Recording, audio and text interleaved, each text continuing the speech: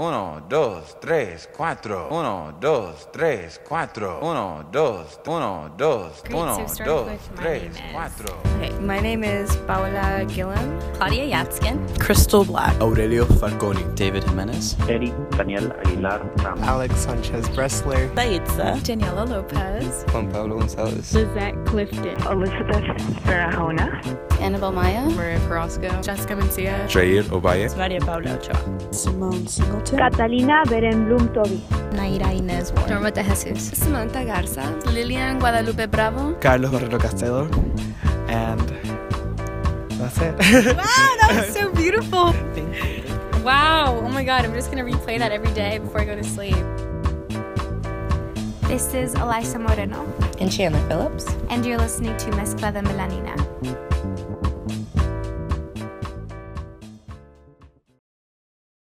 My name is David Jimenez. Maria Paula Ochoa. Crystal Black. Aurelio Falconi. Perfect. What do you identify as? Latino. I'm Colombian. A mixed woman. I'm half black, half Panamanian. I kind of would say I'm Afro-Latina. That's a broad question. I think there are many facets to my identity. I would consider myself a gay Latino male. I'm Ecuadorian. I identify as, I'd say, someone who's also trying to better himself, better the world. That's more of an abstract.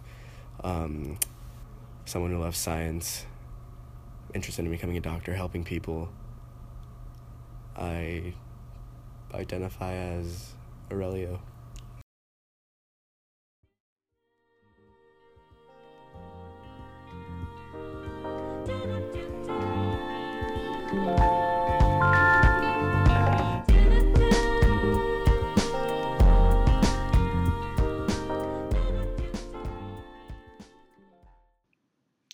Hello everyone. Hi, thanks for joining us again. For those who weren't here last time, my name is Chandler Phillips. And I'm Elisa Moreno.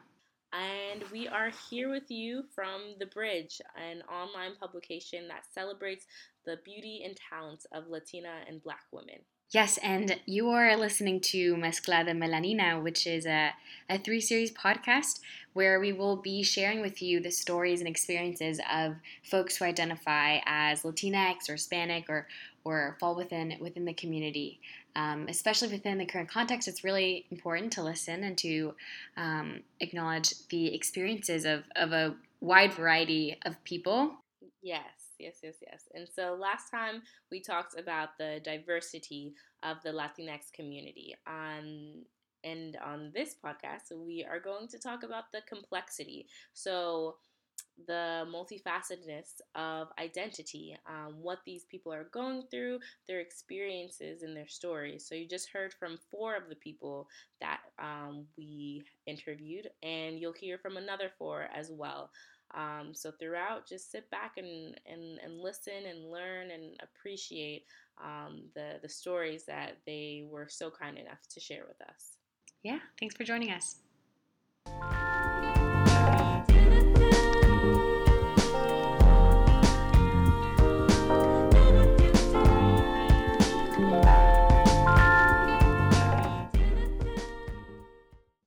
So what does being Latino mean to you? It can mean different things. So for one, I have this instant community of other Colombians, and it's literally so cool. And every time you meet someone else, or like you hear like some food they're talking about, or like you see a jersey, it's like, hi, like we're friends, we're family. To me, it means a heritage, and really, to me, I grew up, that means family.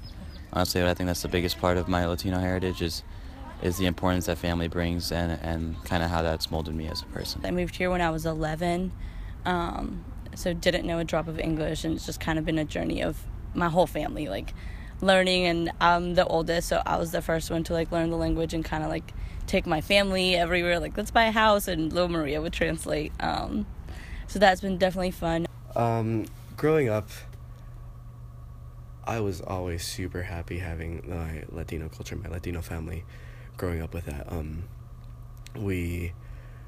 I would always just have the best time at our like get-togethers, you know, whether it be for a party, for a birthday, just to celebrate, you know, congratulate someone for something. It was always really nice having, I think family is a huge aspect of my Latino culture, and I weigh that a lot with part of who I am. You know, family comes first for a lot of things for me. Family's number one. My family's just, they're amazing. Like, they're full of life, they're full of energy. And honestly, my family, we are of all skin, we're from all skin colors. And my family's just like a really energetic bunch. I miss them so much. And every time I go back to Panama, like, I just am so appreciative of having a family like that.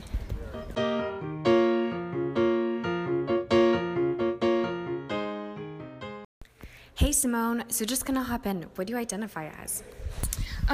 So even that is a complex question. I used to identify as Black and Mexican, but now I've slowly moved my way into identifying as Afro-Latina. I am one person, and so I don't like the idea of being Black and Mexican as if those two identities are separate within me as a person. Like, they meld and they mesh and they clash. And so I feel that like Afro-Latina is helpful for that because it kind of unifies it as one word. But even in that, like, my Blackness is not Latin American, right? Like, it's African American. That is like the Blackness of my roots. So that's where the complexity comes, as to like different Black experiences and whether or not like transnationalism is encompassed in Afro-Latina. Yeah. Yes. What does it mean to you to be Afro-Latina at Duke? It's a dual-sided thing. I think on one end, it means I get to experience a lot of really interesting and dynamic cultures of people who are used to being silenced and have found their voices, which is beautiful. But on the other end, I've also felt like I didn't really fit in either, although I have found more comfort in the Black community than I have in the Latino community. There is a complexity to that identity that I don't think is really explored in either of those. Absolutely. Mm-hmm. What would you say to those who strongly believe that there's this monolithic form of what it means to be any form of Latina identified? I think that argument falls apart super quickly once you start to question how you define that. Because it's not really simple. It's not really language, right? It's not skin color. It's not nationality. So it's unified by this cultural experience, by location sometimes, but I think it would be unfair to kind of create any one identity.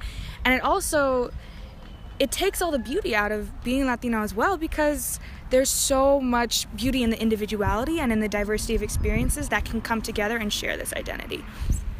Yeah. Sometimes there's like this idea of like what it means to be enough of something, mm-hmm. right? And as someone who is Afro-Latina, how do you try to kind of face both of those kind of sets of arguments, I'm sure, from both ends? Mm-hmm. I mean, I think that's still something I've begun to kind of tackle. It's definitely, specifically like being a Latina and not really having any like outward identifying markers that people can like kind of hook onto. Is like, oh, she's Latina, right? Like, I don't have a Latina last name, I don't speak Spanish, I don't really look like the monolithic description of what it means to be Latina. So I think part of it is finding community with other Latinas and Latinos who are accepting and celebratory of what's different and unique about me in the same way that I would be about them, and also really challenging people who challenge my own identity. I think the beauty of self-identification is that there's autonomy in that, but as with any identity, community matters as well, and so it's just a continual struggle to like have a voice and not be ashamed or silenced by other people who might not support that. Absolutely. What would you maybe say to those who are are struggling with the idea of finding power within identifying as Afro-Latina?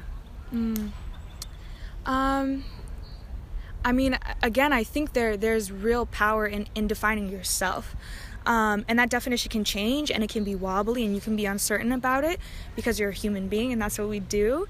But there's power in when you're in a society that is continually trying to limit you by stereotypes and putting you in a box, by taking that and defining who you are by yourself and on your own terms. And that's hard work, but it's empowering, and it's beautiful, and it's necessary to have both personal growth and to move communities and nations forward in the direction that we want. Absolutely. And then one last question, and I'll let you go. Yeah. The idea of belonging has been brought up a lot, especially within what it means to belong within the U.S. and like just to belong. How is it that you've sort of been maybe thinking about the sense of belonging? Maybe it could be straight like at Duke, right? There is that idea of what it is to belong at Duke, but within the larger spectrum of the U.S., especially within the current like political context. Yeah. I think communities are always within each other, right? They exist, and they clash, and they interact, and they meld together. So in a nation that has a history of silencing certain communities over others, I think there's power in not only building yourself up, but finding empathy to work in solidarity with other folks who have similar struggles, and letting individuals be individuals, because my experience is different than yours, and it should be. And so I think belonging in a climate which doesn't want you there is the ultimate form of protest. To exist is revolutionary, and there's beauty in that, and the revolution must continue, the resistance must continue, and resistance through existence for real. Like just being here and speaking and having conversations like this are what belonging means. Having someone who cares about what your voice says and how you feel and where you're coming from, that's belonging. And if the society won't build it for us, then it's up to us to make sure we curate it.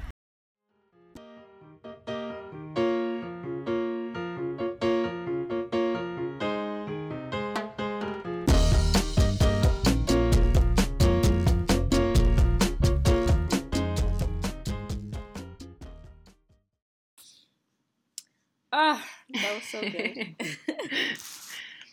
To exist is to act in revolution. What a wonderful thought, and then so true. Yeah, I feel like many don't have to think about that. Like those with the privilege don't have to realize, like just, like operating in your everyday, like going to class, like walking on the street, being on the bus, like many have to think about their identity and like the context that plays in everything that they do. And so just existing in a place that like clearly like does not want you, and you can see that through like politics, legislation, like all of these things is so revolutionary and so powerful as we like, just walk in our everyday lives. Agreed. Absolutely.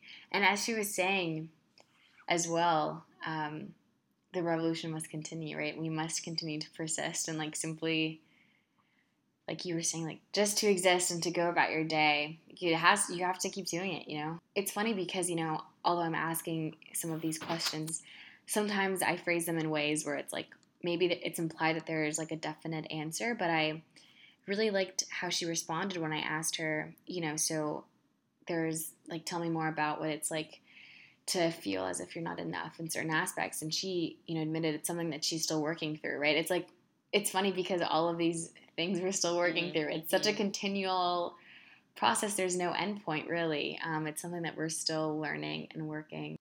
Yeah, so we have some more, and we hope you enjoy.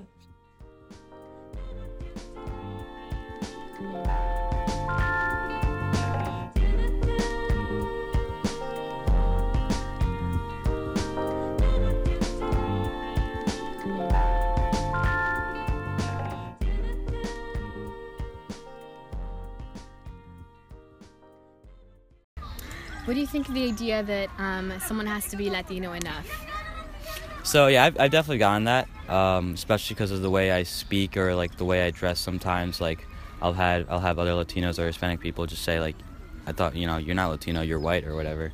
But that's before they get to know me and they realize by their standards I'm more Latino than they are. Like, you know, I speak the language, I've been to the country multiple times, that type of deal. So I really don't put any stock in that. When people say that, it used to kind of frustrate me and annoy me. Not anymore, just because I know that's not true. Because, you know, I am Latino, I am Hispanic. And then, you know, they eventually see that, and then I try to show them why that's a really bad metric to measure somebody by. It's really frustrating because I know in high school, like, I would tell people, like, I'm half Panamanian. I'd have to say that for people to be like, oh, like, you're not just black, because in high school, being just black was, quote unquote, like, boring, was like, people were super ignorant about that. And, like, they like to fetishize, like, Hispanic women, Latino women, and it's like, if you don't look like that type of woman, like, I guess you don't count. A lot of other Latinos or even white people don't necessarily count me as Latina just because, like, the tone of my skin or stuff like that. So a lot of people are like, oh, but you've been here a long time, right? Or like, oh, but your parents were not. And that's kind of upsetting. I know lots of people get flack, you know, maybe looking very white and saying that they're Latino. And they very well are Latino. They're just of a lighter complexion, you know. And for people to deny that, for people to challenge that, is just very, at times, rude. And I stand up for those people, you know, because it's much more than how you look. It's where you come from. I know, like, I don't look like the typical Latina girl. Like, I don't have, like, the loose hair. I definitely do not have, like, that typical, like, light brown complexion. But, like, don't try to make me feel like less Latina because I don't look like the typical Latina. Like, that's not what it's about. It's about, like, your roots, it's about your heritage, it's about, like, who you are as a woman. Just, like, breaking that stereotype of saying, like, you just can't assume, and just knowing that it's beautiful. Like, there are people that are Afro-Latino, Latina of all shades, all hair types, and just being proud of that is very important to me.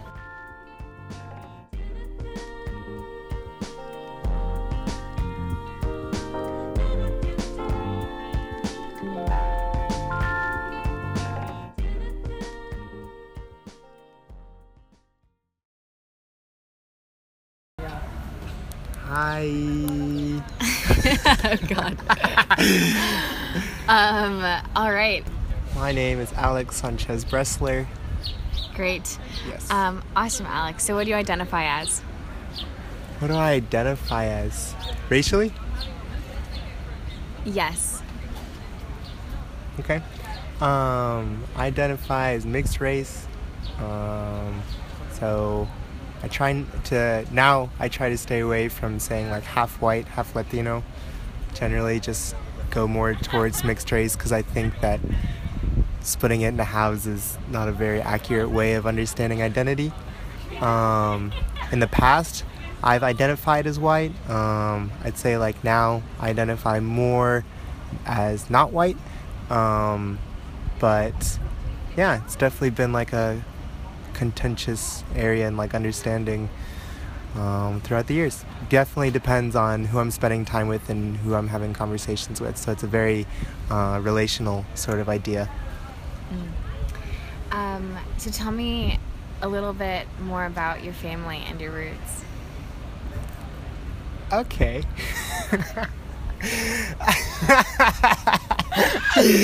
Okay. My family and my roots. My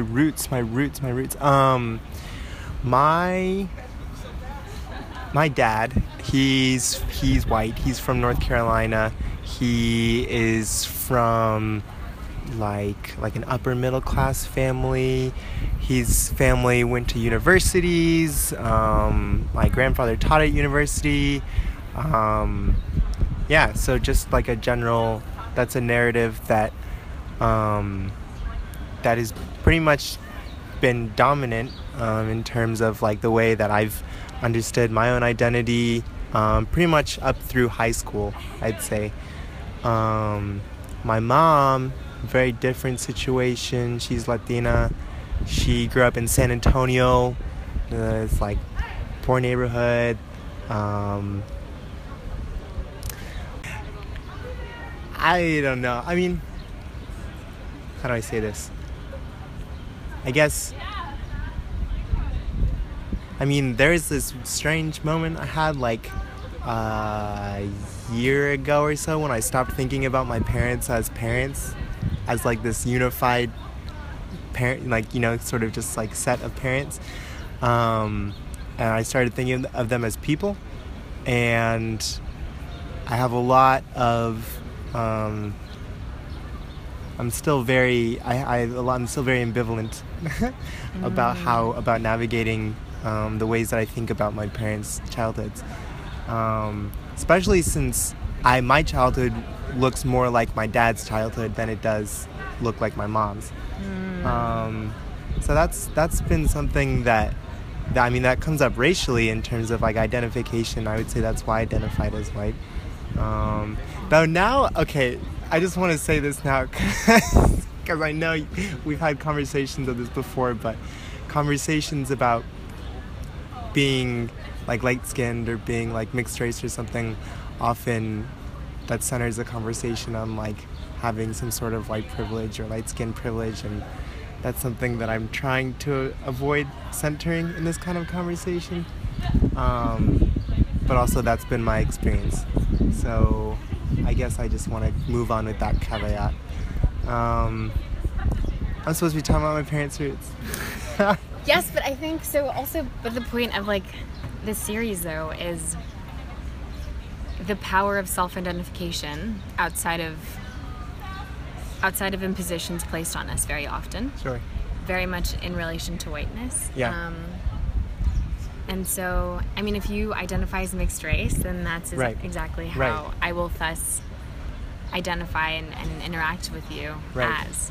Right. And let me say this about self-identification. I think that self-identification is very, very powerful. It gives agency to the person who is identifying, because like so often, especially for people who are not white, racial identity is something that is imposed, right? There's like, it's almost this like non-consensual interaction of someone racializing you, and that creates a certain situation that privileges people with white skin or lighter skin versus people with darker skin. But also, I think that we shouldn't say that self-identification it just isolates your racial identity to your body, because I guess what I'm thinking of is like one of the most salient memories I have of being like identifying racially is when my mom used to call me creamy, right? She'd always, which is like an interesting thing because she has dark skin, right? But my dad, he's very pale, and so I come out and I'm creamy, and that's something that I positively identify with. And it's something that my mom almost, she kind of gave me that term to work with, but it's still sort of like a self-identification in that I'm taking that and I'm making it my own.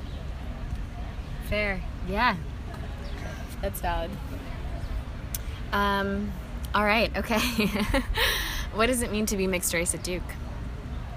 I think my first couple years, it meant being mixed race for me, because mixed race, there's an incredible amount of variety, and there's often an assumption that it's white plus like a race like of color. That's my situation, but a lot of people are mixed race in other ways. But for me, I'd say that more often than not, I'm racialized as white by white people, and if I'm with like other Latinx students, then maybe as like a Latino student at Duke. But I don't know, there's like cool organizations like Duke Swirl that hold events that are focused on like mixed race experiences. Not like a non-existent presence on campus, though like, implicitly at a campus like Duke, there's going to be an overwhelming white presence, even if the numbers don't back that up. We were talking about this yesterday, definitely. Just in the faces of institutions and the way that they're built and set up. Yeah. Great, yes. Thank you. All right, so, in the face of post-Trump, the Latinx community and the community that, in any way, form, or asset do identify as partially Latinx, there's a threat there, right? There's like this idea that like there's that we don't belong. How do you assert your belonging? I like the open-endedness of this question.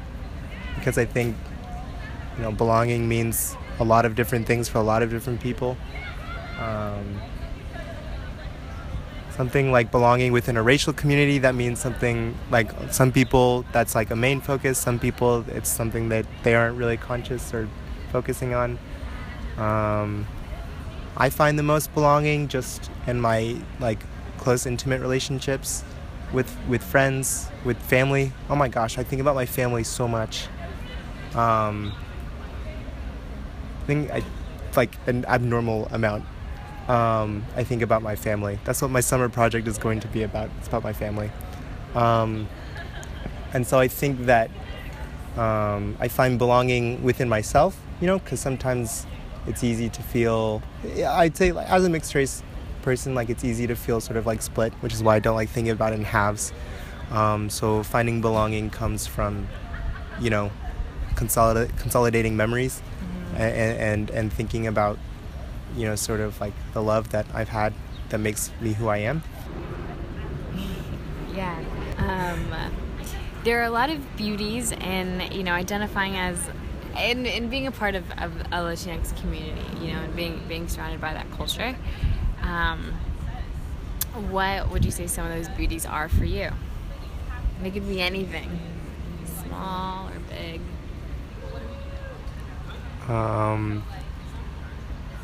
The music I listen to is different. Little bits of Spanish that come into conversation that remind me of my mom. That's really wonderful. There's just like I have, okay, can I go on a quick tangent? Yeah, sure. I have, okay, I'm trying to keep anonymity. There's this person who is in a position of power over me institutionally, and we're like kind of friends, but they're white, and every time I see them, they're just like, hey, like this great group of people came into this place today, and they were really cool, and all these great things, and also, yeah, they were people of color too, and it's just like every single conversation is this sort of like strange, sort of like guilty conversation about race, and you don't get that when you're not talking to like a person who's only white. Wow. So amen to that. It's just there's like maybe even for people who are conscious of this, even for white people that are like super conscious, it's just kind of there's this sort of like unsettled feeling around it, and I don't feel that with other Latinx people or people of color. So that would probably one other thing. Yeah. That's a good one. One last question, and I'll let you go. What would you say to someone who's having trouble identifying as Latinx? Depends on who they are. It depends on who they are. Someone who's having trouble identifying as Latinx.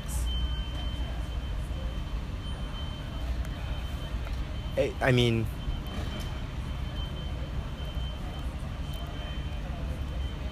okay, so let me just, because I think there's a million reasons why someone might be feeling that way. Maybe, I mean, and I'm not going to try and name them all, but in my own situation, which I can speak to, it was just because, honestly, it was in the car with you, Eliza, and I was talking about how I couldn't pronounce certain words, and I felt weird trying to pronounce them. And you just gave me this very loving affirmation of like, it's okay, and yes, you can. And even if it doesn't sound perfect, then like, that's still something, I thought that was very important. Yeah. I mean, we keep talking about how you're trying to find all the Latino men on campus, and it's like, I'm like, where are they? I think creating spaces and being in spaces that sort of are intentionally focused around creating that community is very, very important because that's what I'm saying, is that identity is an intensely personal thing, but it's also relational, in that if we're creating communities of Latinx people, then that helps strengthen that sense of belonging, or a sense of being being able to identify with that, because there's, a community that you can see in yourself. So I think that. Yeah, absolutely. Yes. All right. Thanks, Alex. Okay, thank you.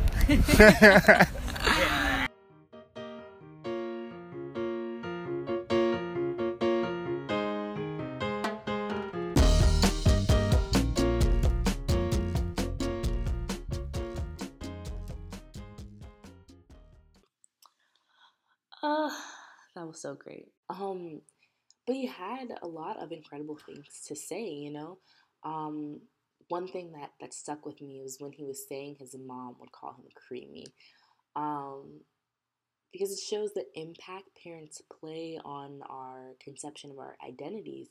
And also just, it makes me think, like, to be a parent and understand that your child is going to go through an experience different than your own, and doing what you can to guide them through this journey that you yourself may not fully understand, especially in the concept of mixed children and their parents. Agreed. And I think the idea that he touched upon is like sort of the malleability of our identity, right? Like he says how sometimes he feels more white in certain contexts and more Latinx in certain, like in other situations. Yeah. So there's like that, it's nice to have that affirmation when you're, within a community, right? Like within a Latinx community, like being recognized as Latinx is like, there's so much power to that. It's tough, and but I think what this podcast is saying is there are so many different ways to claim an identity, and I felt for him on the pronunciations because Eliza, you and I have had conversations where I'm like, maybe I just shouldn't say this name or this word because I don't think I can pronounce it right, and for me sometimes I feel like it's more so disrespectful to say something not how it should be said. But also, as I say this, I know it's a completely different context than Alex, since I don't identify as being Latinx. But yeah, it is something you think about.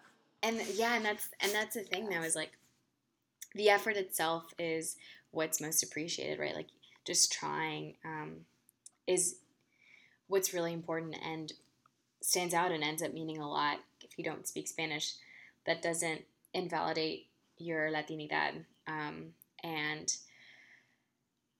Yeah, I mean, there's so many circumstances like around Spanish, right? Like some people don't grow up speaking Spanish because, parents try to protect them because sometimes having an accent or speaking Spanish, in a country where it's not one of, the dominant languages, so to say. I mean, it currently is starting to become one, but yeah, it's great. But like, yeah, Chandler, I mean, like, even you trying goes such a long way. It's incredible. Thank you. Oh, okay. Okay, well, I'm excited to hear the rest of these.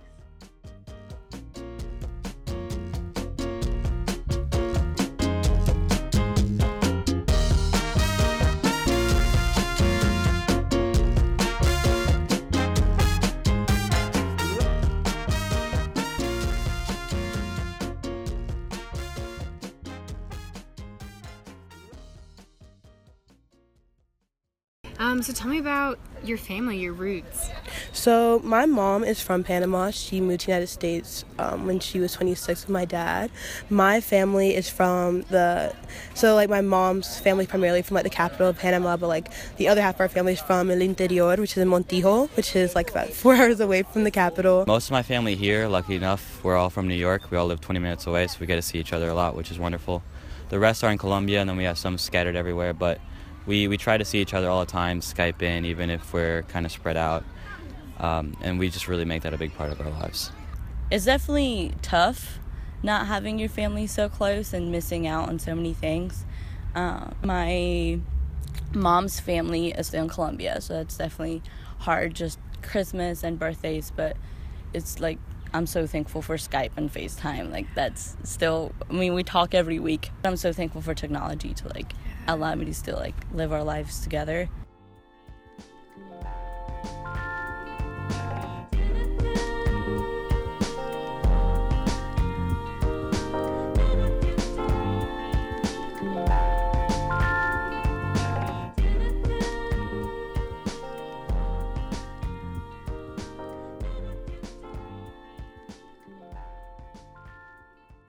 My name is Naira Warren. My full name, Naira Inez Warren. You can pronounce it Naira or Naira. Either way is fine because I get called that way, both, like equally, both ways. So that's how I introduce myself whenever I tell people. Yeah. Great. Yes. Can you tell me what you identify as? So I am an African American, Puerto Rican, and Dominican woman. I was born in Ithaca, New York, and raised in North Carolina, so I am a Southern girl at heart. But yeah, I consider myself Afro-Latina and African American. Nice. Yeah. So I have found, growing up, I've always found it weird to kind of balance the two cultures together. I never truly fit in, or felt like I never fit in anywhere, especially within the African American community individually, and then within the Latinx community. In terms of the Latinx side, I don't speak fluent Spanish, so I never felt like I could really understand the conversations, or they never accepted me because I couldn't speak Spanish. And then in terms of my African American side, I grew up with my mother, and she's Puerto Rican and Dominican, and my father is African American, and he lives in New York. And so I didn't really grow up with African American culture, so I didn't feel I was culturally competent to be an African American. But I looked like them, so I felt like I don't know, I felt like I didn't belong anywhere. I couldn't fit anywhere. So coming to UNC, I really made it a choice to find people who accepted me for who I am, regardless of how I identify. And I feel like I found that. I think being Afro-Latina, I've never considered myself Afro-Latina until I came to college. I didn't know that was a thing. It was definitely not talked about when I was in high school or middle school.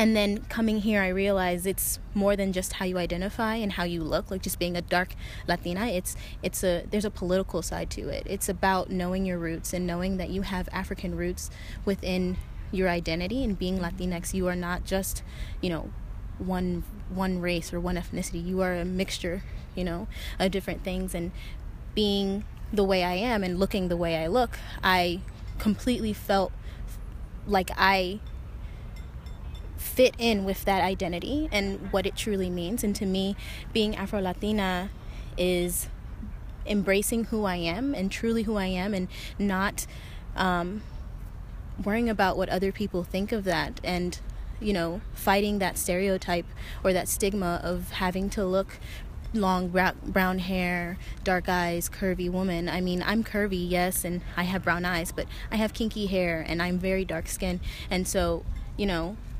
considering myself Afro-Latina and saying Afro-Latina really emphasizes the fact that I look the way I am and I still consider myself Latina, and you're not going to tell me any different. Yes. Yeah. So that's amazing. Yeah. So then what would you say to someone who's having power in identifying as Afro-Latina? Use that power, like if you're ever feeling like,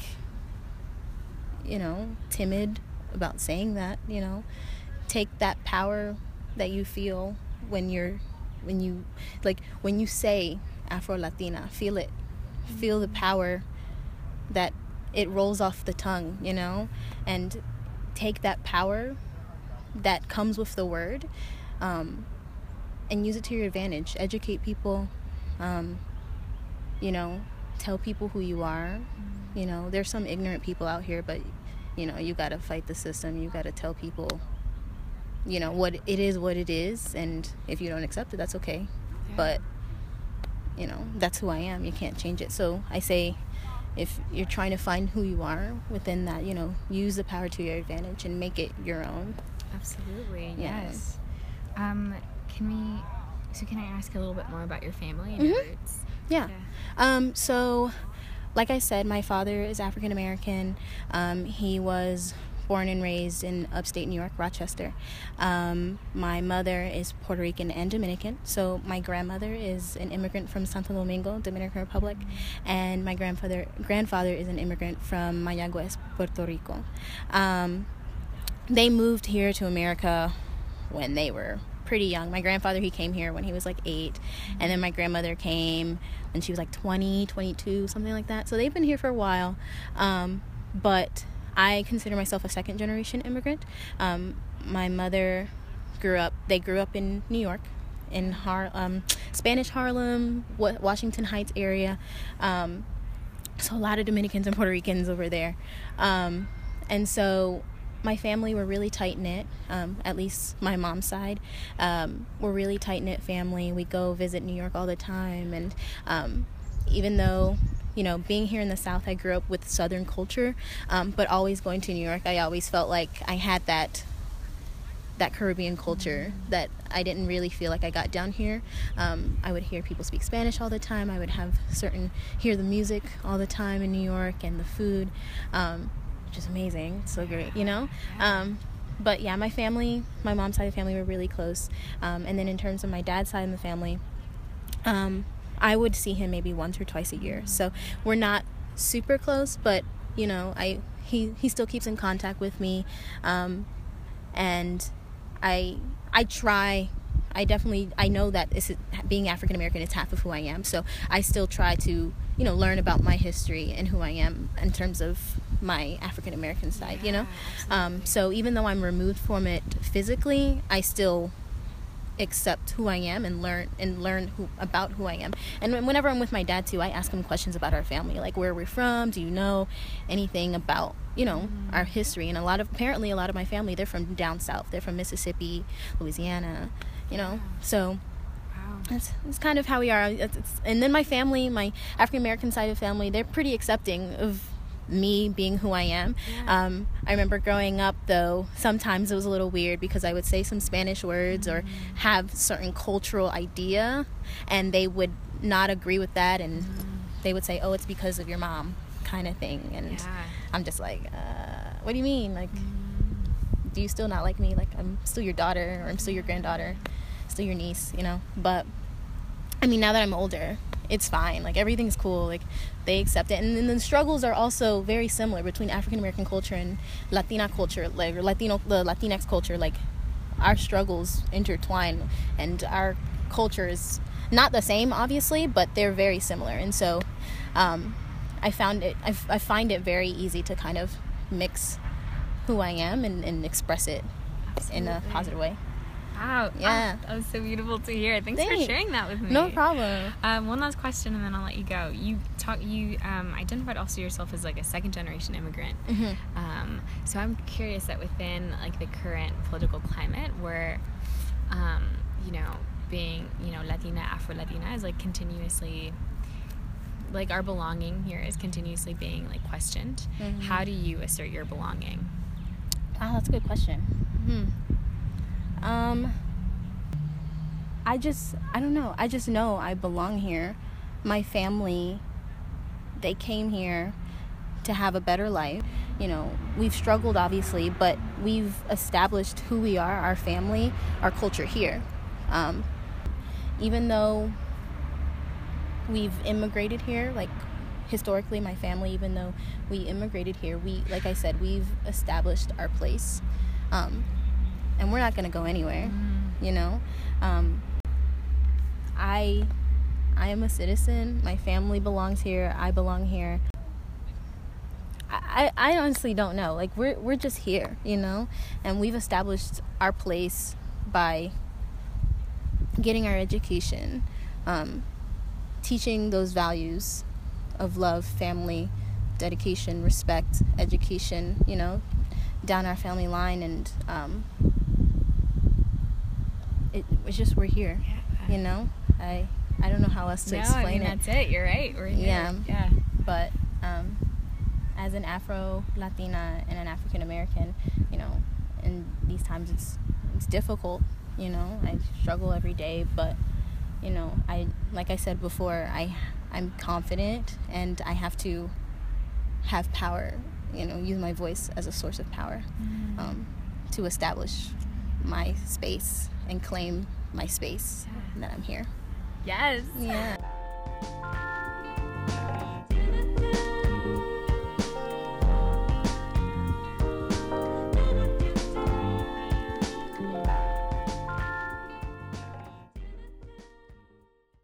So that was Naira speaking to us about the complexity in Afro-Latinidad, which she delved really into the complexity found in both cultures.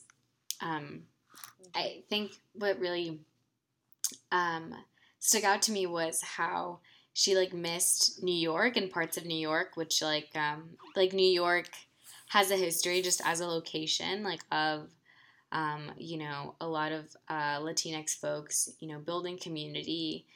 There's that vivencia, right? There's that life that you can feel, which is really remarkable when you think about location and like how that plays a role when you think of home and where you grew up, and how for her that was such an important place to really explore her Latinidad. Yeah, just her talking about being Afro-Latina was great. Something that still resonates with me is when she was like, when you say Afro-Latina, feel it. And what a powerful thing to say. So often people try to impose identities on you, but knowing what you are and claiming it and not being moved and finding power in who you are, I think is something we can all learn from. And as she talked about how the two communities are so intertwined, it's real, both in her personal life and in society. Black and Latinx folk have gone through a lot of the similar struggles in the U.S. and globally, and that's why we made this site, because Black and Latino women go through similar situations, different for sure, but to the point where you can empathize and you can see where this community is standing and how they might be feeling. And I think it's beautiful just to see the relationship between those two folk. She definitely spoke to the complexity of both cultures and like how they do very often play with one another. Okay, well, we have one more story to share with you guys, so stick around.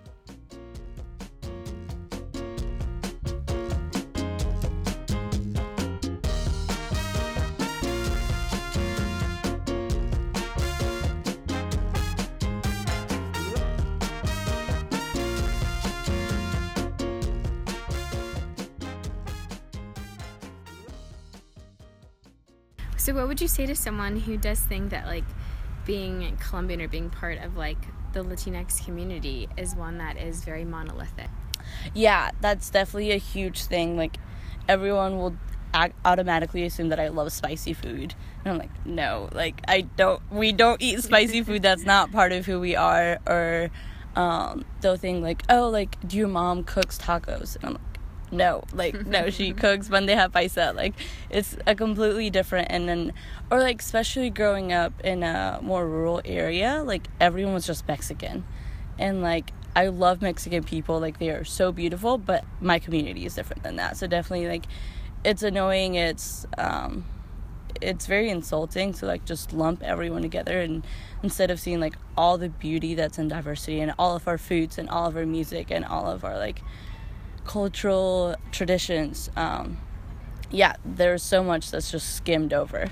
Until like I got to college, I didn't really know how to embrace my racial identity, but since I've been here, I know that I'm proud to be Panamanian, I'm proud to be Black, and finding that like myriad has been such a great journey, and I'm proud to be Afro-Latina. What would you say to someone who's having kind of difficulty seeing the power and identifying as like their ethnicity and their race? Oh, I would definitely like encourage them to like explore more within it and like really try to like engage deeply with it. Like, ask your family questions, like look up things, because I think we fail to see like all that it is. Like, it's so deep and it's so rich and there's so much to it. Like, if you look at history and like the people that have came from like our roots or like our music, our food, like there's so much beauty in it, and I don't think it like takes anything away from my identity. It just adds so much.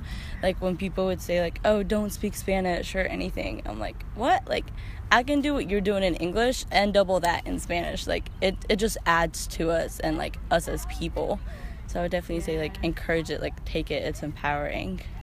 You don't have to be able to speak Spanish. You know, not every Latino is able to speak Spanish.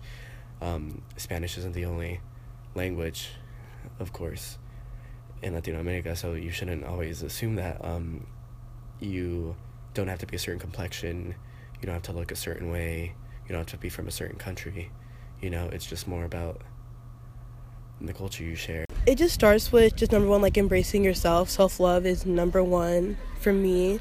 And when you start embracing that, like, I know some people are frustrated because like they may not know Spanish, and like I'm lucky to say like I know a lot of Spanish, like I can talk to my family. Some people may say like, you know, I don't talk to my family back in my home country. I don't typically visit there. Like I'm more American than I am Latino, like, but I don't know like where to find that balance. And the thing is like just like find your roots, just find your heritage, like love yourself, embrace it, and if you know who you are, it doesn't matter what anyone else thinks.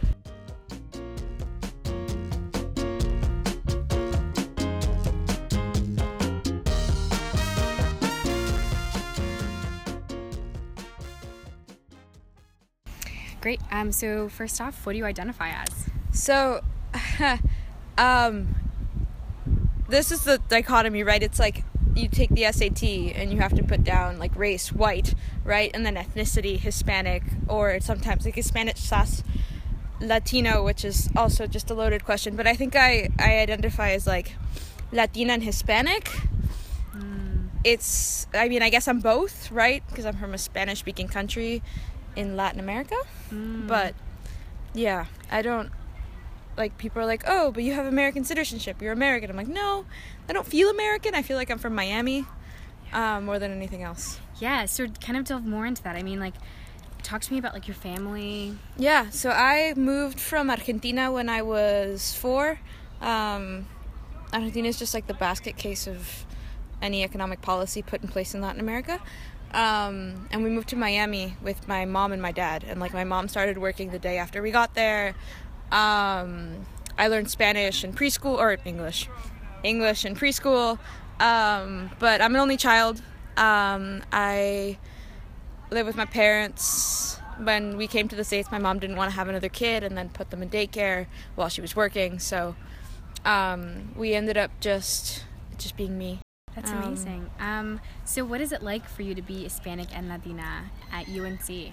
It's an interesting time. I remember first day of Econ 101, I was sitting next to a guy and people were like, oh, like, what's your name, right? And I don't like, they automatically assume that it's going to be like, I'm going to say Catalina, if anything, which is like the English pronunciation of my name, but that's not what I feel like my name is. So I was like, oh, Catalina. And either they go, oh, can I have that again? Like, what did you just say? Or this guy goes, oh, where are you from? And I'm like, oh, Argentina. And he goes, what? You're so white. And I was like, God, really? Like, that first day, Econ 101, freshman year. And that's really what I was exposed to, which, I mean, people are definitely understanding, but it's kind of like a shock to the system. Especially I have a lot of friends who are like, oh, but you're American. And I'm like, no, but I don't feel American. I was raised like Hispanic. I was raised in Hispanic culture. I eat dinner at 10 p.m. Like, that's just things that like most American people eat dinner at like 5:30, and I was just not used to that. So it's always like this weird intersection of having all of these cultural parts of me that I can't share with anyone else. The concept of personal space is very different for me. Like even in Miami, it's like you stand really close to someone and they're comfortable with it. Or like the besitos on the cheek when you go anywhere. That's like not something that's societally acceptable at all in North Carolina, in most parts of North Carolina. And so all of that was it was very new for me to be in an environment where most people didn't share at least some part of my culture. Definitely. Yeah. So, I mean, you kind of already talked a little bit about this, but maybe expand more on the idea of how people so constantly think that there's this monolith of what it means to be Latina, right? This one way. Yeah. One way to look and act and speak. I mean, what would you say to that?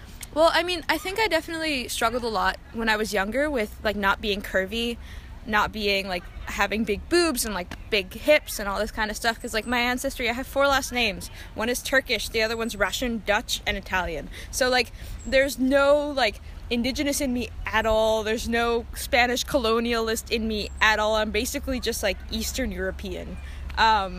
which is just not what people think about when they think about Hispanic or Latina women.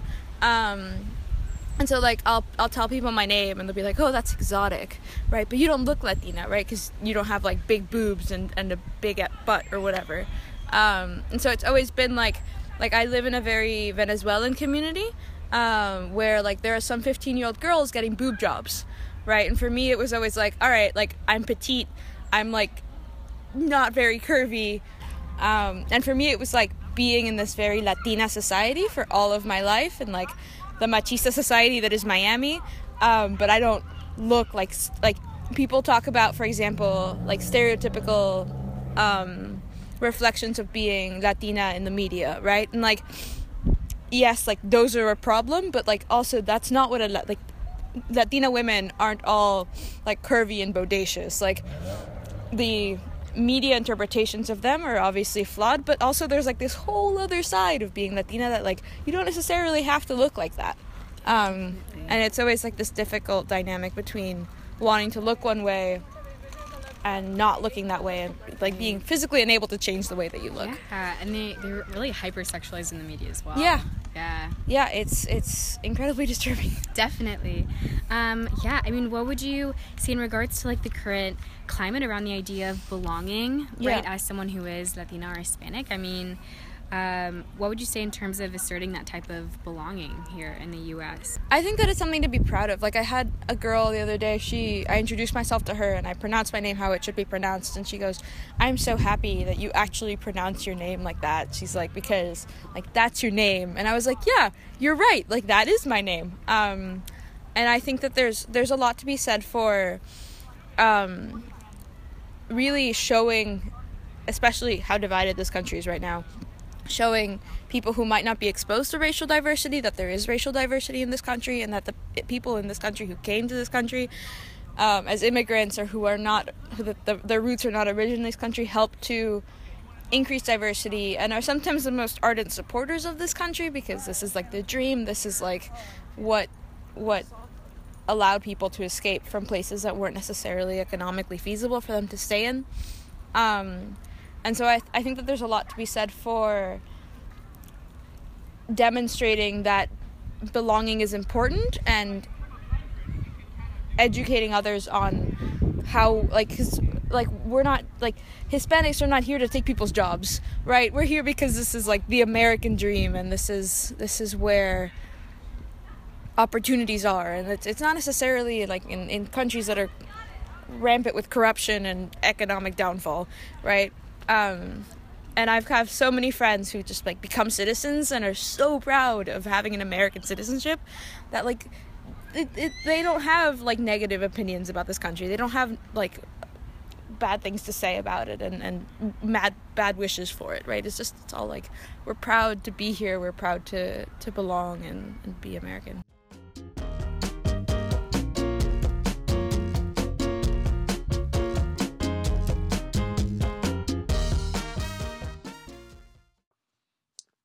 Okay, so you just heard from Catalina, and I think what stands out to me most is, you know, when she's talking about these images of like what it means to be Latina, especially in the media, and I think, you know, a lot of people, a lot of women of color can relate to this, being stereotyped in what you look like, and feeling pressures to be a certain size, to be a certain skin tone, to have a certain type of hair.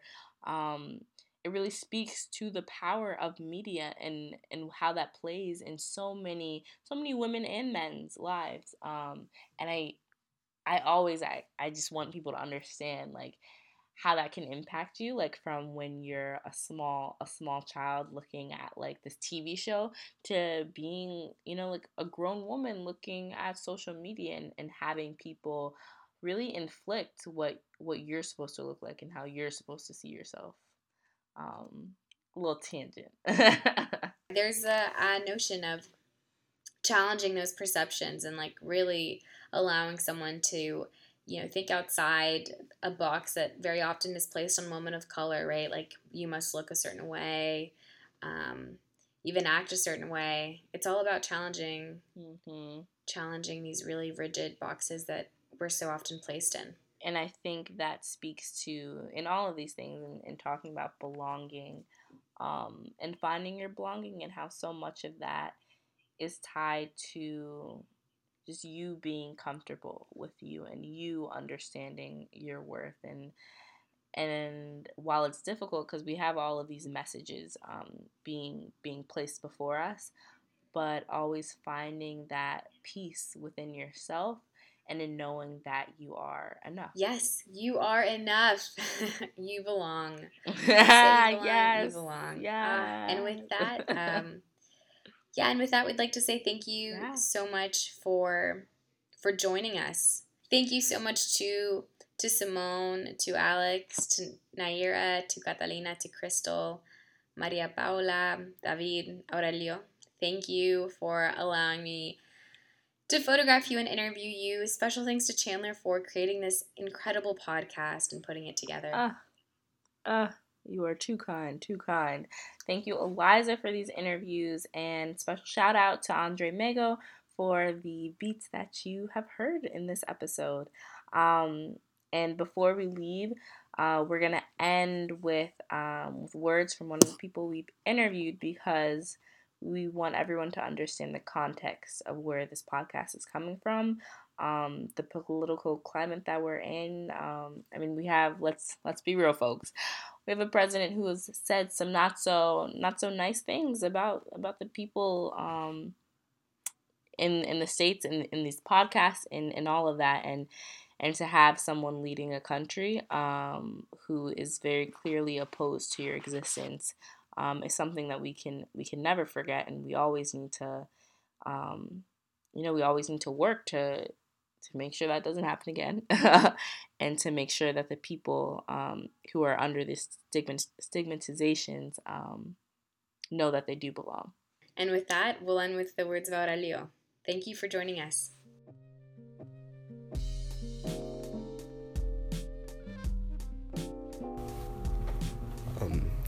So I would say that it's definitely an experience being Latino right now during this political climate.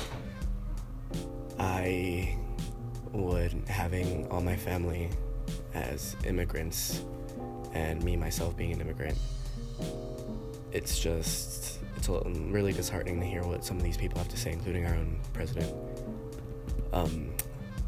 But that doesn't stop me. If anything, that just fires me up more to fight for the things I believe in, to become more of an activist, to take more roles in these things for change, whether it's marching for what I believe in, or whether it's for just discussing with people, debating with people on things that I believe should be heard.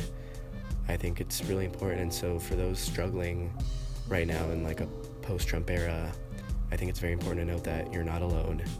So many people share your sentiments, so many people share what you're feeling right now, and that I, myself, and so many other people are doing what we can, and that, of course, with your help too, we can do a lot.